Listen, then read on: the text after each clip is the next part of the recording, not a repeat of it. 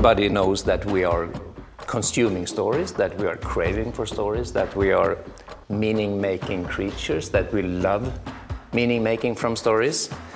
But what is actually going on, and in the depth, what is happening in people's personal lives, and why this? So that was the main research question. Tell me about the story that you love so much. So that was the main question. And why you love it, and where is a common result, and the replies where you saw some common ground in the replies? Yes, I could actually. That was the first. During 10 years, I was doing a research that was my dissertation about favorite movies, and from that I could see the result was that it was two dimensions that was dominating in this research. That people were dealing with their own self-image, their own self, in an interplay between screen and themselves.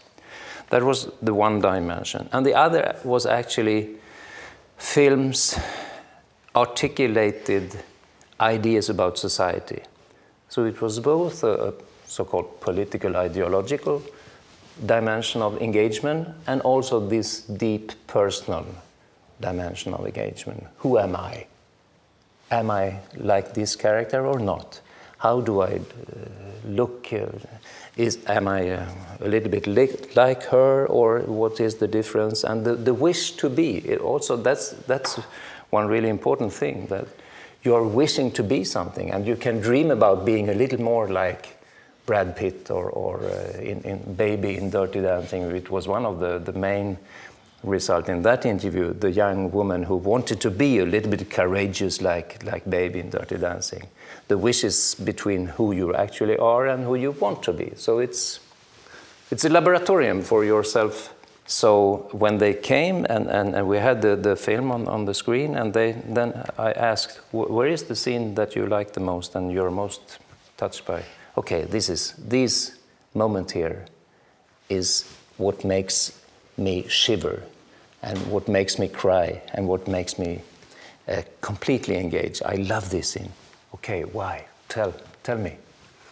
So that was the way it was put up in this second project, to dig deeper into this viewing experience of the story when things are deepened. Is it about themselves? Is it trying to improve their ego, I would say, or is it about their understanding of the world? They try to improve their understanding, or try to understand better what is around them. Yeah, and that was actually the second surprise, the creative ways people were jumping from scenes to their personal life. And I guess this is, if you're a scriptwriter or you produce stories, you have an idea what would happen. And then your story is, when you have written a story in words, it is adapted to a screen, and then it's projected for an audience. And then what happens? What processes are going on? And I guess it's almost impossible to know what the audience will interpret and how they will engage. And that was a surprise for me to talk about. And when they explained their interpretation, and I must show you this, one of the most telling examples is from the young woman I was interviewed about Pulp Fiction. She picked this scene where the Bruce Willis character is just going to leave a shop. His enemy is actually tortured downstairs in the basement by two corrupt police who is torturing Marcellus Wallace, is the enemy guy, a black man with a gun trying to shoot him. And he's on the step he has managed to run away from the basement, and now he can move out in freedom. But in this scene, he hears the screaming of his enemy, Marcellus Wallace, being raped by these male police guys. And he hesitates, going out in his own freedom or taking the risk, helping Marcellus Wallace, with also risking his own life.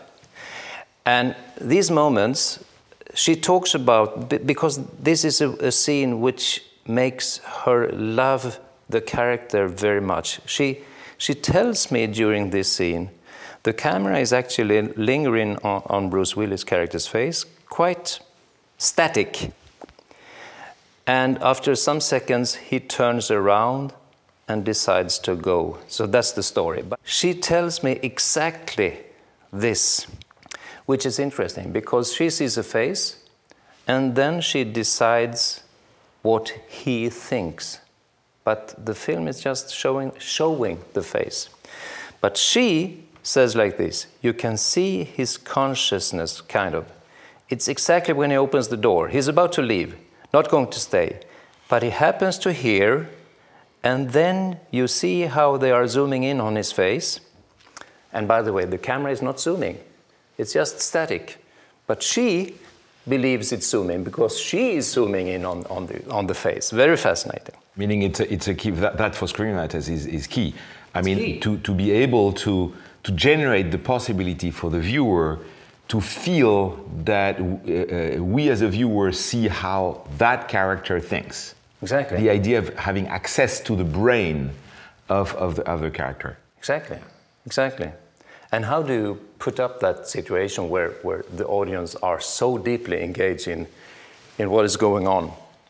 That's the miracle of successful storytelling. You can see how he thinks, and then he decides.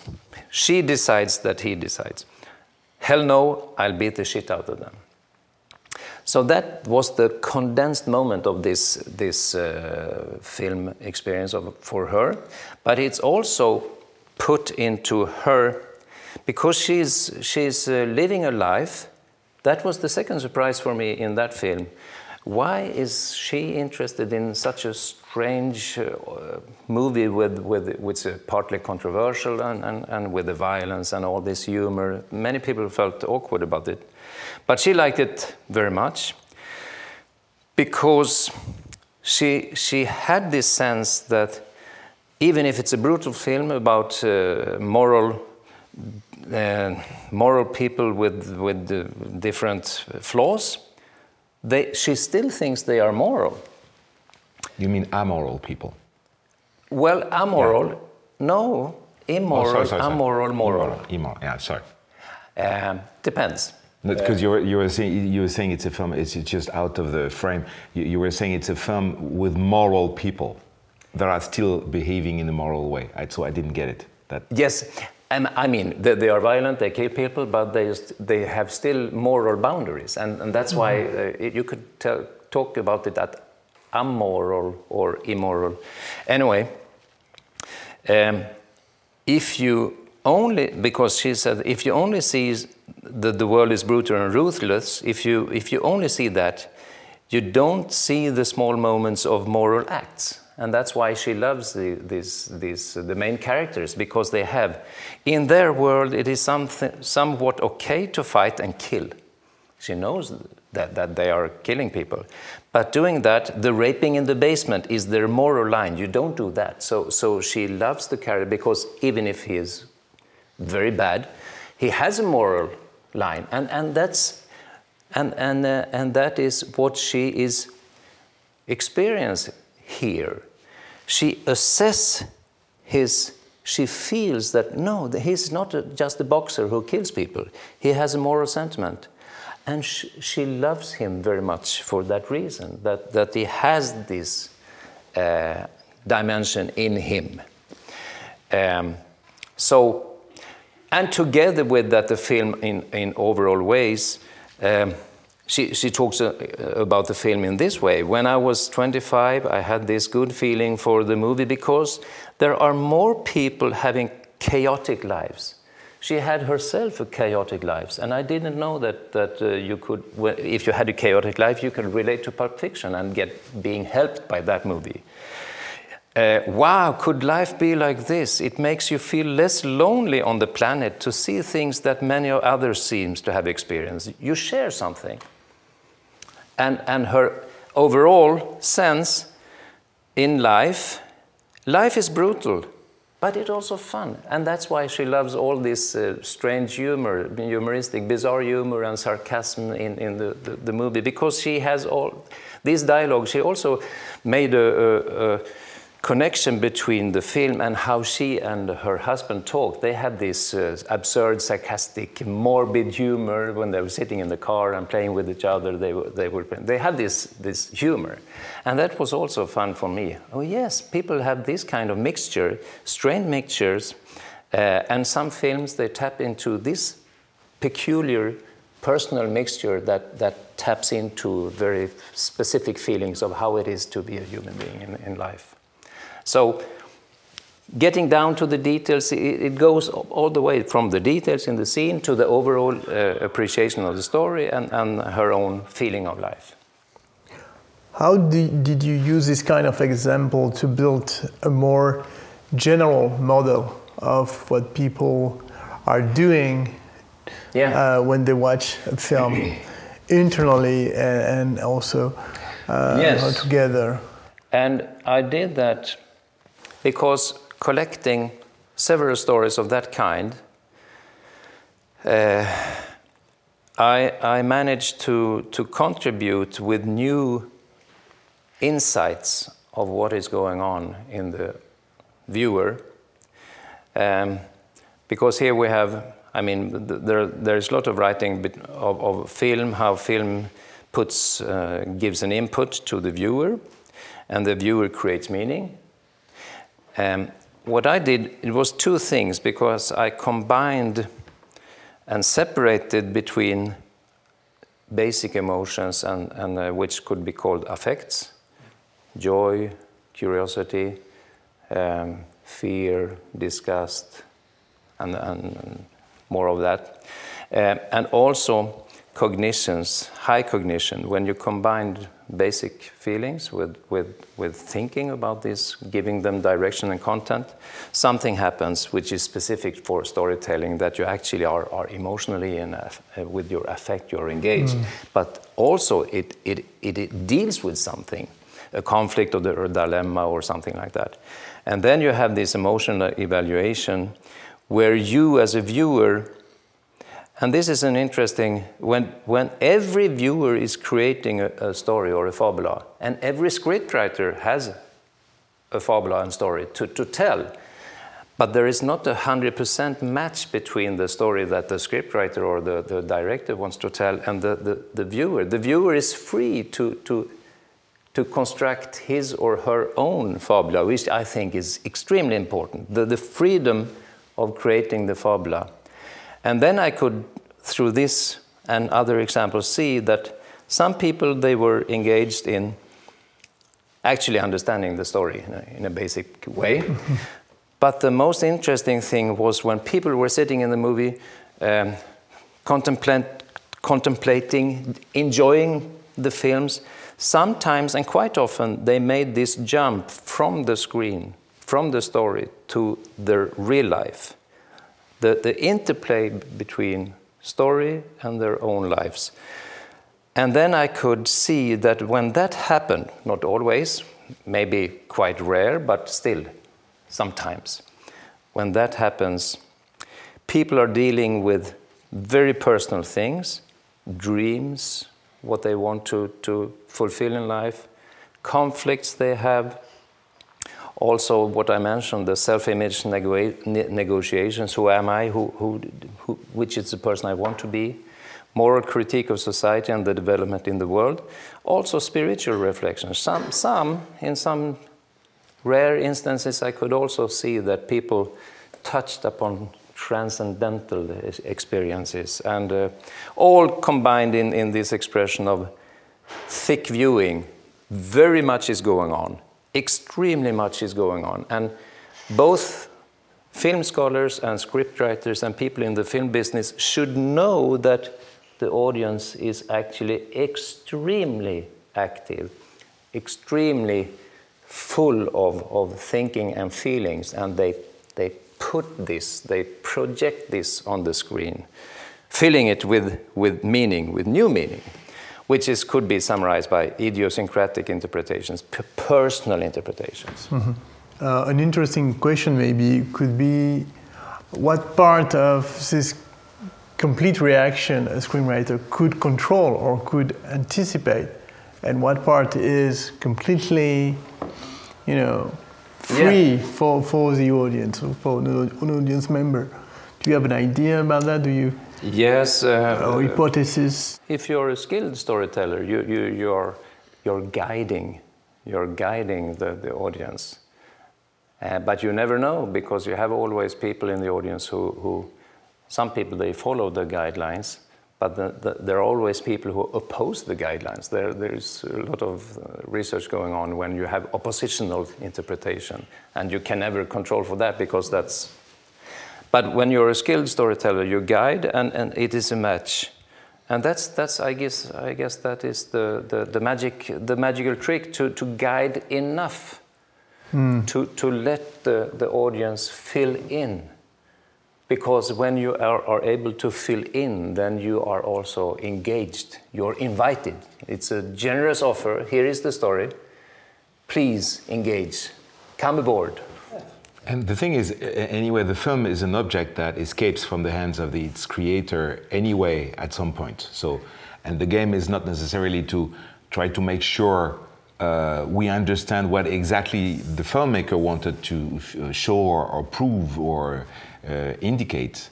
What is fantastic is when it generates a multiplicity of, of different natures of impact on viewers. Yes. The fact that it becomes multi-layered, it means it's rich. So it seems like it's interesting, because it seems like there is a competition in her between two kinds of needs.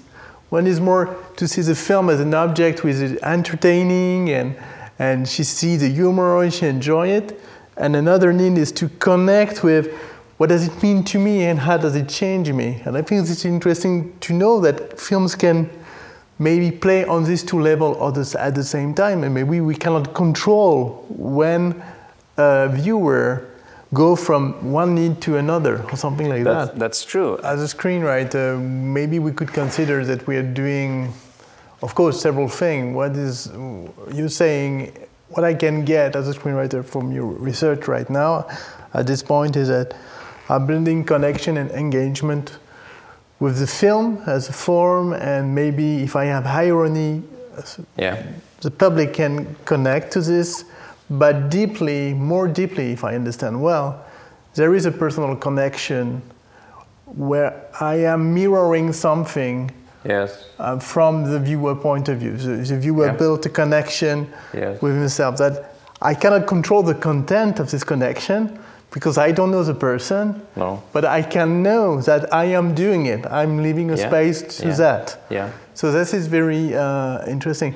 What was the next step for you after this film, this example? What did you get from this example, and how did it help you to go further, I would say? The conclusion is that storytelling and filmmaking are open for rich interpretation, and it's a very unpredictable interpretation process.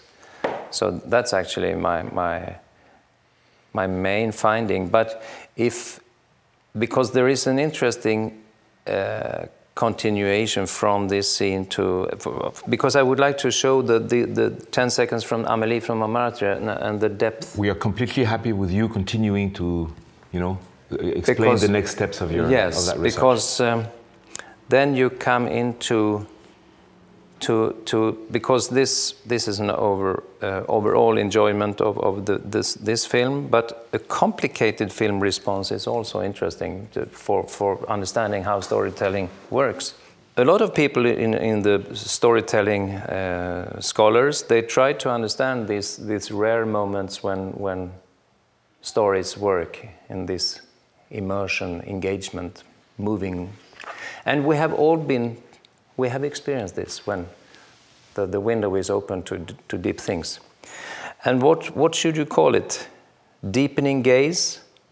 Gaze is an interesting word when you're slowing down and gazing. Deepening gaze, high cognition when you're engaged also with your overall complete understanding of the world, which I think is important. Some people don't, they dismiss this, that we are engaged with our complete worldview when a film takes a grip on us. Higher meaning, feelings of deep meaning, thick interpretation, and a new film scholar, which Daniel Frampton is a paradox, affective intelligence.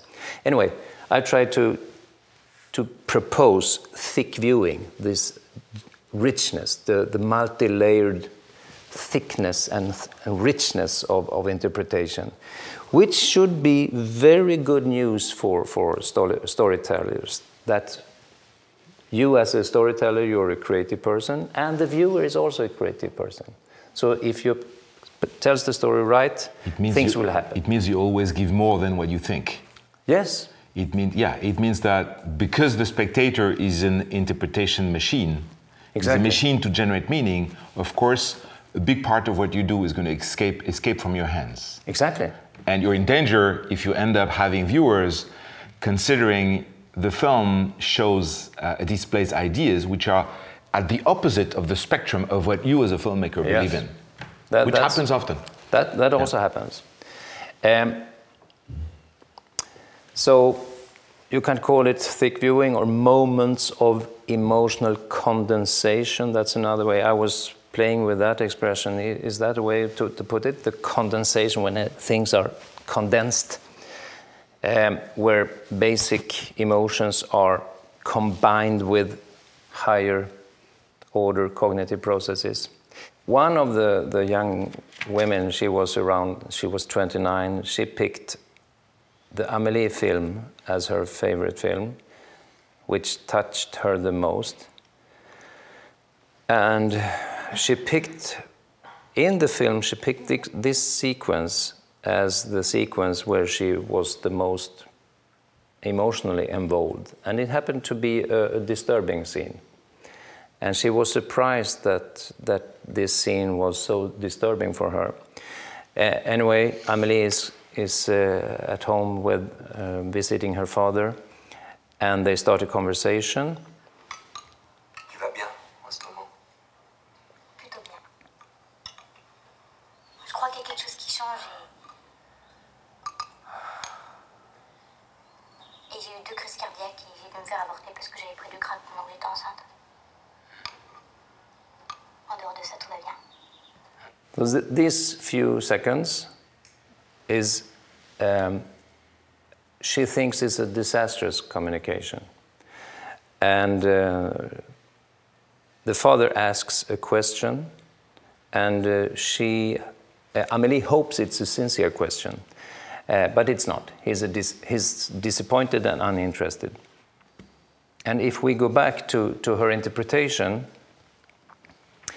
she talks a lot about these seconds, and she sees a woman being afraid.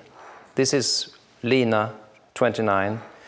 In the same way, she's afraid of making a mistake, just like me. I can feel that she seems to be frightened to fail in some way. I don't know if it is guilt or shame. So now, in this scene, a door opens to one of the hardest feelings that we have as human beings, guilt and shame.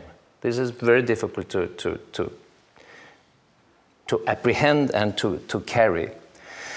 So the film taps into these complex feelings deep down, and she's in pain. Lina, when she watched this scene, she's in pain that there is no contact. And Lina, during this scene, she immediately identified the father shutting down. Lina sees how her father is shutting down, and she says, he's not interested. Instead, okay, what's the problem? What do I have to listen to? So she interprets the sighing of the father. Okay, now Amélie is talking about something. When she started to say, I feel a change in my life, and Lina understand that as a sincere approach from Amélie to talk sincerely with the father, but the father dismissed this sincere approach and okay, what's now? And then, the next second, Amélie noticed that the father is not interested, and she looks down and then back, just in half of a second, and then she gives well, I had some crack and a pregnancy, and the father hasn't listened. She gives up. So Lina sees this. She gives up with sarcasm. You can see how she turns away her eyes there. No. So she sees this just for 2 seconds. Amélie's disappointment is visible when she is looking down for a second before answering. And then she has this beautiful, poetic expression of what she sees. It is her eyes that sigh in a way. Her eyes are sighing. It's a of disappointment. And she is so touched by this, and she feels with Amélie, and she feels this herself, that she is so in pain with this constant breaking her down in self-confidence, exactly like this scene in Amélie. So for her, this is what was one of these rare moments where a disturbing scene was picked, and we analyzed it in depth.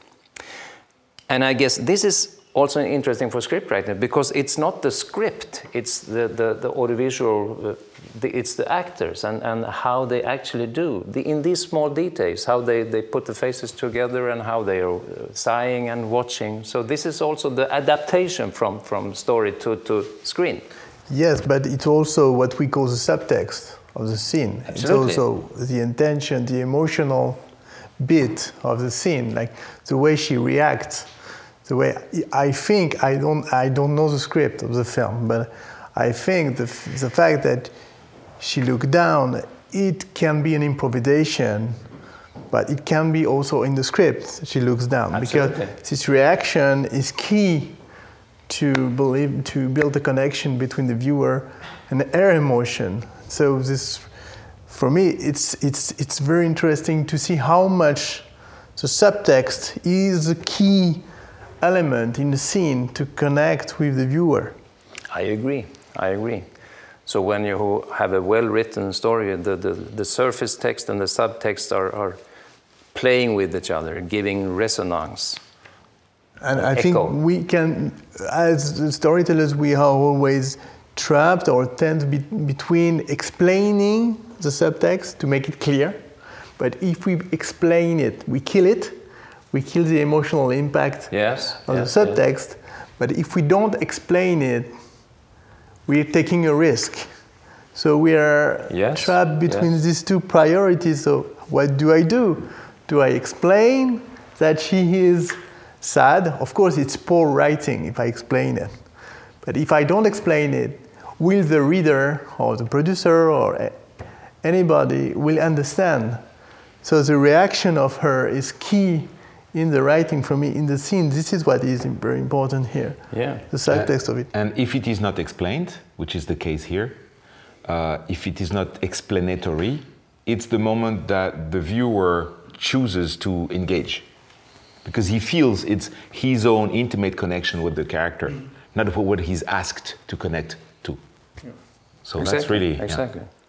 And I'm happy I'm not in your shoes because I'm on the other side. I'm looking at the fantastic results where everything works. So you had an interesting example of another interpretation about Amélie, which gave a completely other door to the film. And that was interesting.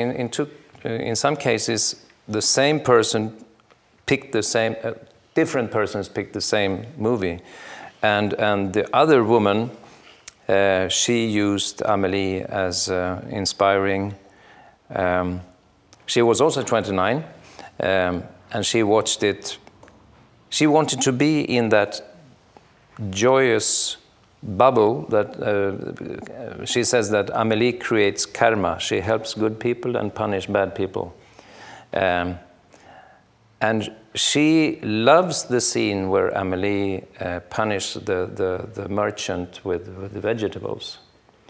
And it's very interesting because, and she loves that Amélie helps all the people around her. And you could call Amélie a messianic character, giving out love for others and suffering herself. So she was completely absorbed by the main character and the love and creativity and the beautiful sharing of love that Amélie puts up, and which is the main feeling for her in the film. But it's also interesting because when Amélie make this mild punishment of the merchant, knitting the shoes laces together and mixing the morning watch, alarm watch, and shifting knobs on the door.